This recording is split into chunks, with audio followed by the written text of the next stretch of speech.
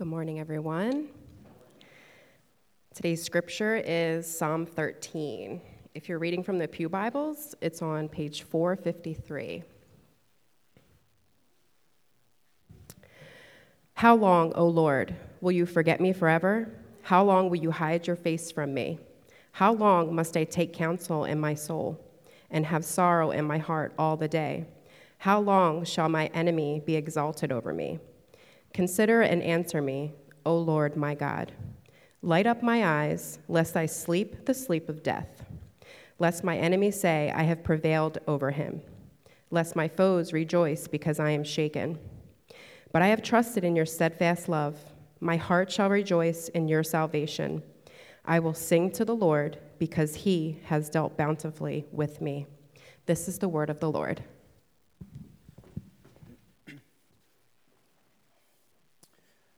Good morning, church. In my home, we still use this archaic thing called a wall calendar. Does anyone else have a calendar? Yes, that they put up on the fridge. It's our family calendar. It hangs proudly on the fridge. I've grown to love this calendar because it's filled with dates that Kate and I never want to forget, like our anniversary.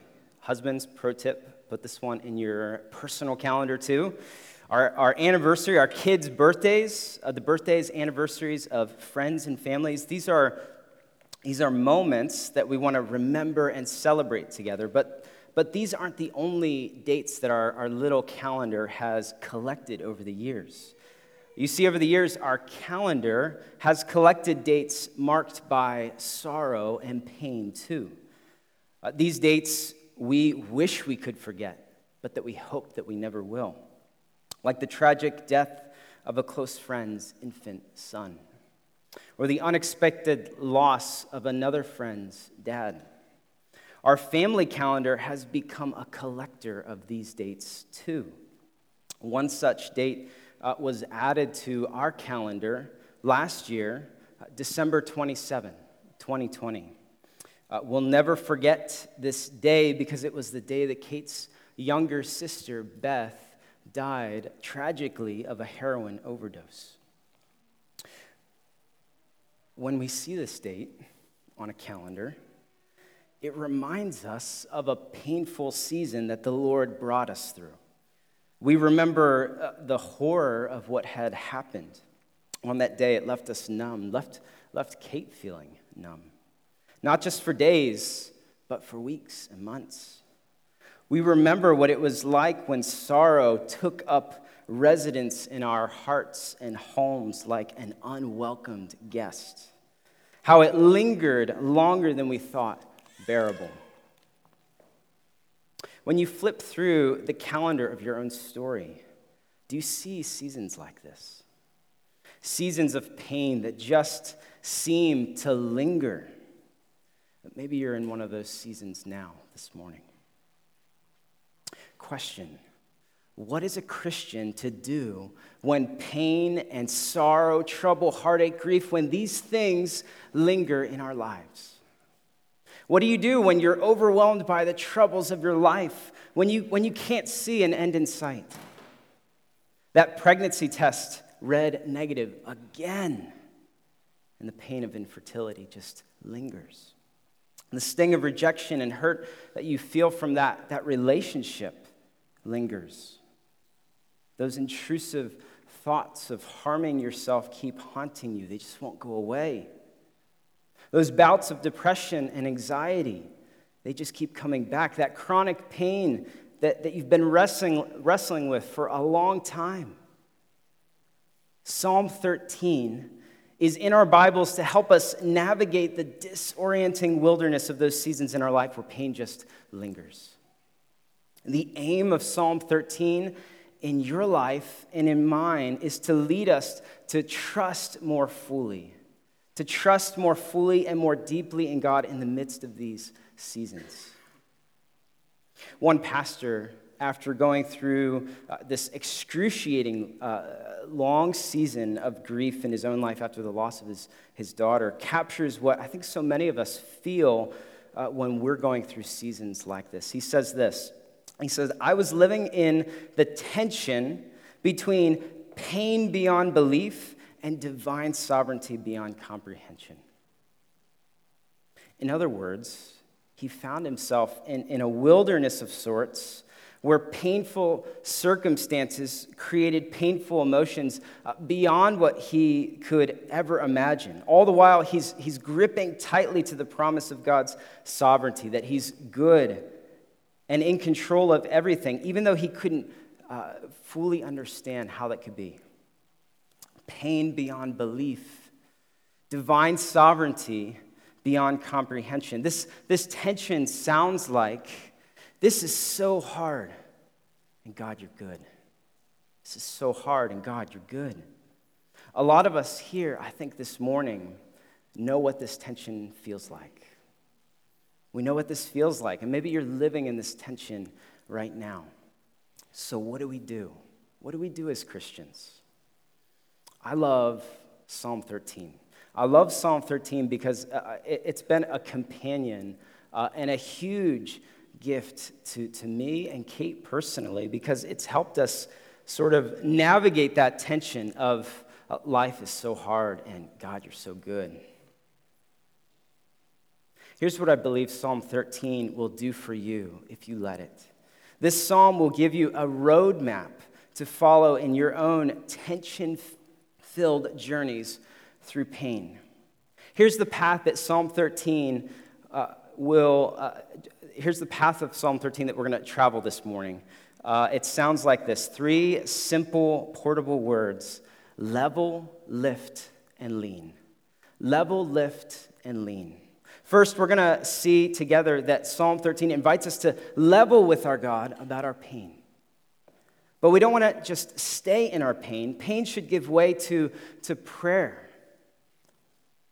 And so, second, Psalm 13 invites us to lift up our pain-filled petitions to God. Level, lift, and then third, lean. Psalm 13 invites us to ultimately lean into the steadying providence of God in our pain. Level, lift, lean. So first, we're going to level with our God about our pain. I think the temptation that we're going to feel in seasons of pain is to pull away from the Lord. Do you ever feel this? Pull away from the Lord, to stay silent. But Psalm 13 sort of helps us to fight this temptation. It helps us to get honest with God about the things that trouble us most. We're not really sure, when we look at this psalm, we're not really sure what the circumstances are that led to David writing this lament. But clearly, David's in distress. Clearly, he's smack dab in the middle of a long and difficult season of pain. Listen to how David just levels with his God as he's struggling to hold on to this tension that my life is hard and my God is good. Look at verse 1. He says, "How long, O Lord, will you forget me forever? How long will you hide your face from me? How long must I take counsel in my soul and have sorrow in my heart all the day? How long shall my enemy be exalted over me?" I read this story this past week of a man named Carl. Carl was an officer in the Air Force. He was strong, able-bodied. All of that changed, though, within a matter of seconds when Carl got into a cycling accident. He sustained head, back, spinal injuries, leaving him paralyzed from the chest down. This was the worst day of his life. But that, Carl said, was not the worst of it. None of that came close to the pain of feeling like God had turned his back on him. Carl said that he went on struggling to pray, struggling to believe, but there was no sense of God's presence. Being decimated is one thing, but being abandoned is far worse. David here, he feels abandoned, like invisible to God, forgotten, left to walk this barren wilderness of his grief and pain alone. But it gets worse. Did you notice how many how longs there are in these 2 verses? You could shout it out. How many do you see? Anyone? There's four how longs. How much longer? How much longer? How much longer? How much longer? David is struggling with something every one of us struggles with when we're in seasons of pain, right? God's timing. I vividly remember praying this prayer often, sometimes daily, when our son Silas, when he was in the NICU over 2 years ago. Those were unbearably long, uncertain, hard days. Kate and I thought that he'd be in and out of the NICU. But a day turned into two became more, weeks went on and on. In our most raw and honest moments together, we wondered if God cared, if he saw our pain. We wondered, what was the point of it all? Dale Ralph Davis captures so well what we were feeling in our souls, and I wonder if you can relate to this. He says, it's one matter to wade through crud. It's the first and only time you're going to hear me say crud up here, all right? He said it, I did not. It's one matter to wade through crud and darkness and anxiety, but when you never seem to come out on the other end, when you seem to be marooned in the thick of the mess and hanging on by your fingernails, and days pass and nothing changes, and God doesn't meet your last conceivable deadline before you cave in, what then? How much longer? The danger is not that we will blow out, but that we will wear out. You ever feel like there are just days when you're just hanging on by your fingertips, barely hanging on? You don't know how much longer you can hold on? Do the days just seem to pass by and nothing seems to change? We felt like that. I felt like that in life. We were weary, we were worn out, but by God's grace, we found ourselves walking this path of Psalm 13, leveling with God about the deepest rumblings of our soul. And look, our prayers, they were not impressive. They were not impressive at all. They weren't wordy theological prayers. We were praying weak, tear-stained, stripped down, 2 to 3 word prayers. Like, God, why? Why us? How could you? How much longer? This is so hard. Help. I think Christians, myself included, I think we have a tendency to stop praying in our pain. We have a tendency to stop praying. Like we're embarrassed or something with the things that we're feeling, the things that we're struggling with. And I think this is a huge mistake. Don't stop praying in seasons of pain. Walk the path of Psalm 13 and level with your God about your pain. God knows your mess. He knows your mess. He knows what's going on in your soul. So tell him that you're hurting. Tell him that you're frustrated. Tell him that you're scared. Level with God. But don't just stay there. Pain should lead us to prayer. And so second this morning, we want to lift up our pain-filled petitions to God. Notice how David's posture pivots. Verse 3. Consider and answer me, O Lord my God. Light up my eyes, lest I sleep the sleep of death. Lest my enemies say, I have prevailed over him. Lest my foes rejoice because I am shaken. All right, take a step back real quick. What is going on here? I mean, here you have David going on and on and on about how God doesn't see him, that he doesn't pay attention, how he has forgotten him, how he has hid his face from him. So what does David do? He keeps on praying to this God who doesn't hear him. Do you sense the disconnect? Dale Davis, again for the win, he says this. I love this. He says, this is lousy logic, but excellent faith. Lousy logic, excellent faith. I think this is really instructive for us. You can lament a God who isn't paying attention to you, and in the next breath, beg him to pay attention to you.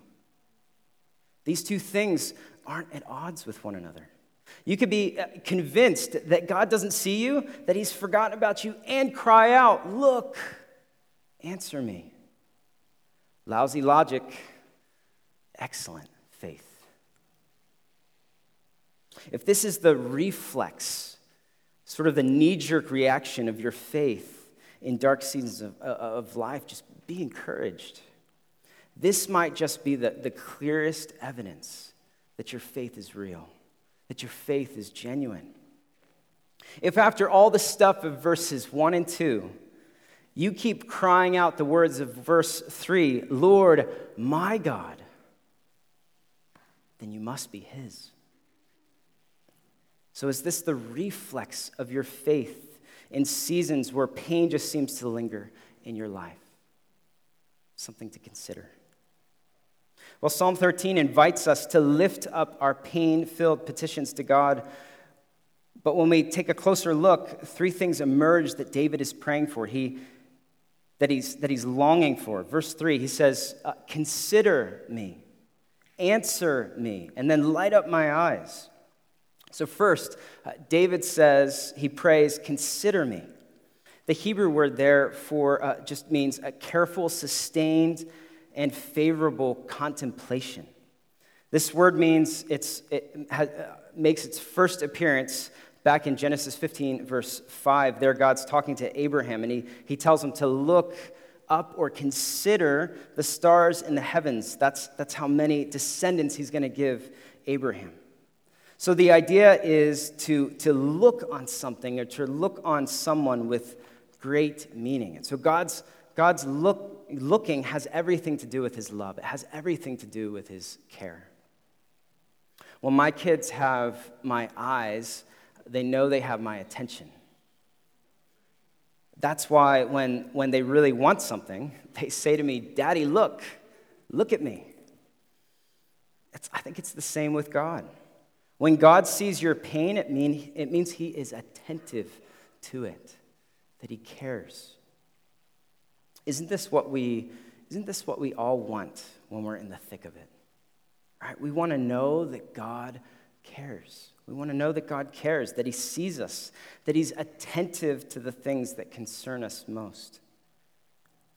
So the prayer here is that God would see us, that he would be attentive to our pain, that he would care. Second, David prays, "Answer me." Not only does he want God to see what he's going through, he wants God to speak to him too. We don't just need God to care about our pain. We need his words too. Third, David prays that God would light up his eyes, which is just another way of saying, "Give me strength. Give me strength." David needs strength if he's going to endure this season of pain. He's going to need strength if he's going to keep living in this tension between pain beyond belief and divine sovereignty beyond comprehension. And we get to see what David's up against here if we read a little further. Look at verse 3. He says, "Light up my eyes, lest I sleep the sleep of death."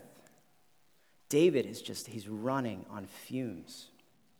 He's so weary, so exhausted. I mean, he feels like he's going to die.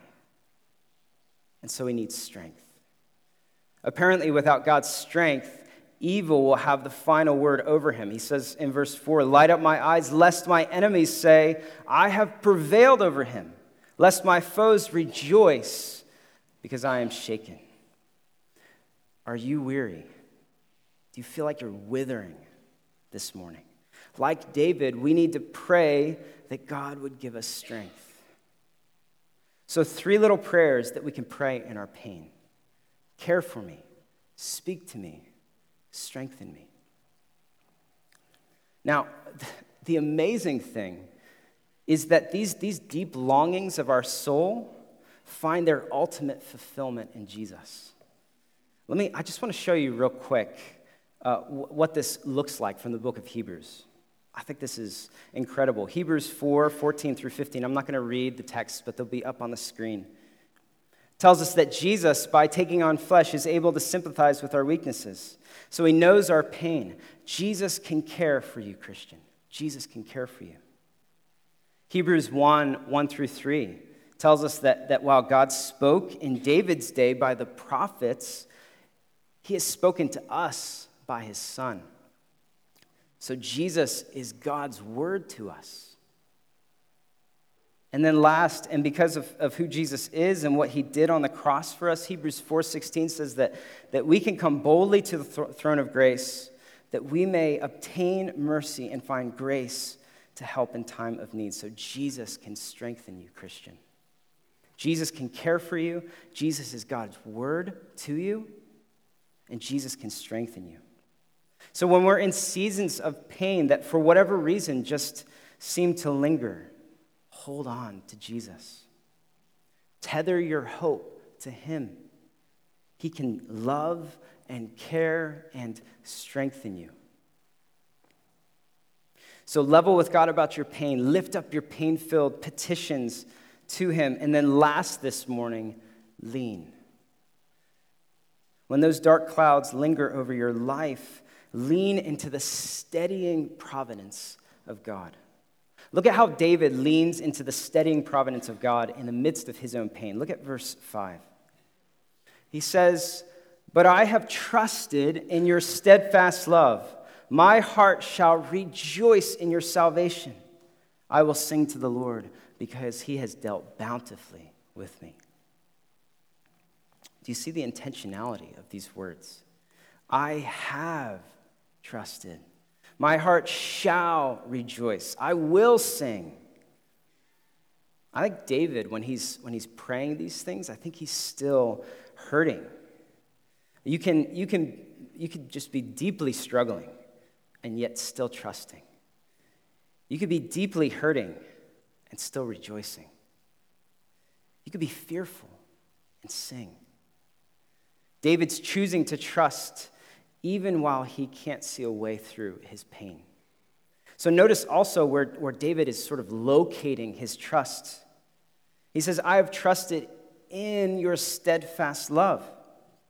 My heart shall rejoice in your salvation. He says, I will sing to the Lord. David is fighting to trust in the one who is keeping him trusting. I think this is so important for us to see. So often when we're in the thick of a painful season, we tend to just assume our hope is anchored to the right stuff. We don't remember, or we don't remind ourselves to keep trusting in the one who keeps us trusting. I think one practical way that we can help one another keep each other's faiths tethered to the right stuff, to the right person, is by doing what David does in verse 6. What does he do there? He says, I will sing. David sings in the midst of his pain. I wonder if we realize the treasure that we have in song when we're plunged deep into darkness. I also wonder if we realize how much we need each other's voices in those dark seasons of life.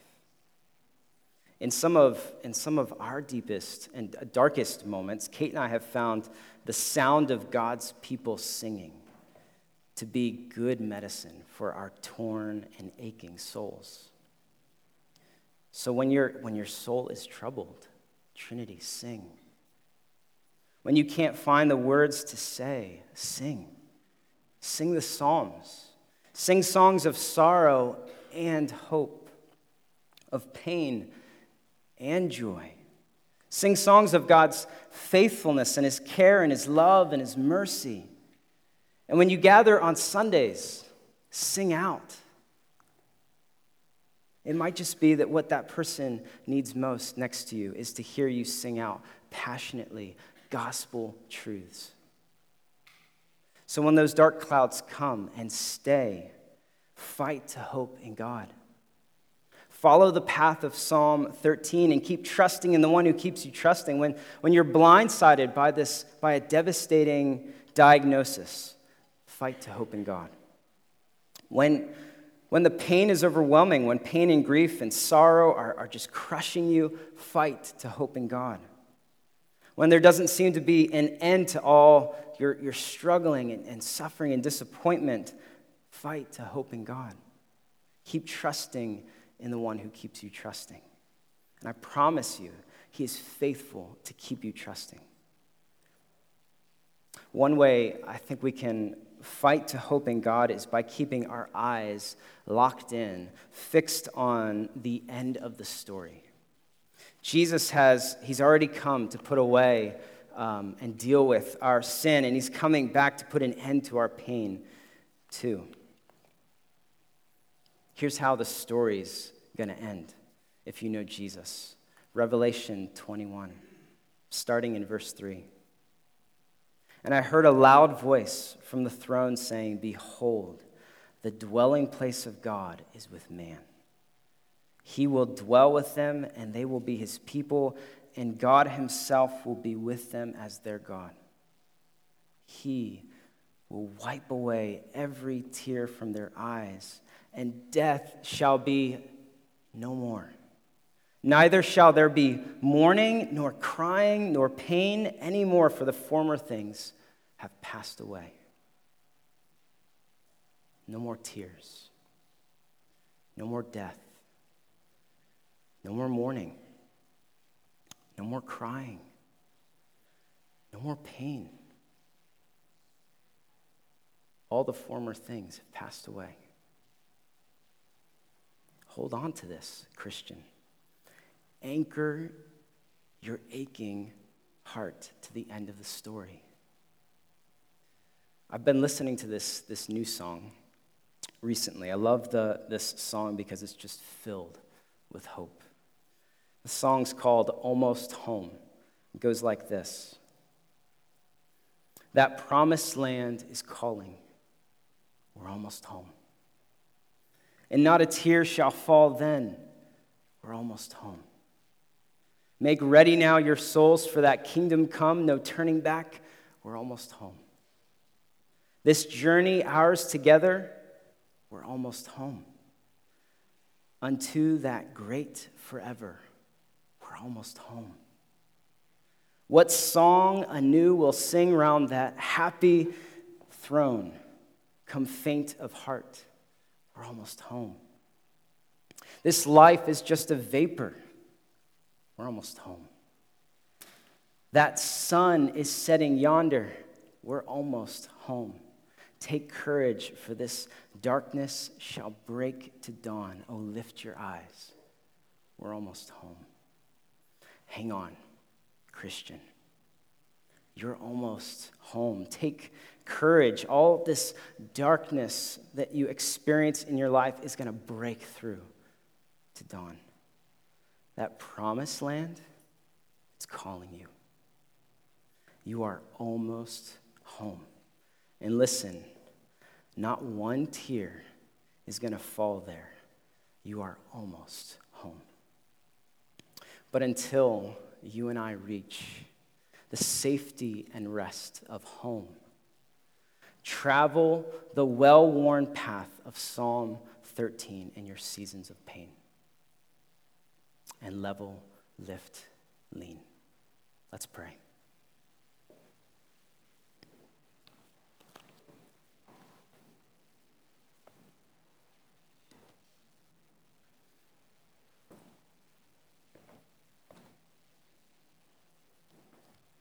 Father, we find ourselves in seasons of life where pain just lingers. And what a comfort this psalm is to us, that we can level with you about the things that concern us most. We can lift up our pain-filled prayers to you. You delight to hear these things from us. And that we can ultimately lean into you. So would you help us to do this? Together, would you help us to walk the path of Psalm 13 in some of our hardest seasons of life? And in the midst of all this, would you help us to keep our eyes locked in on Christ, who walked the darkest journey, the darkest path for us, so that one day we will experience no more tears, and just the bliss of joy in your presence. Give us grace in these moments to walk with one another. Thank you for the way that you love and care for us. It's in your name we pray. Amen.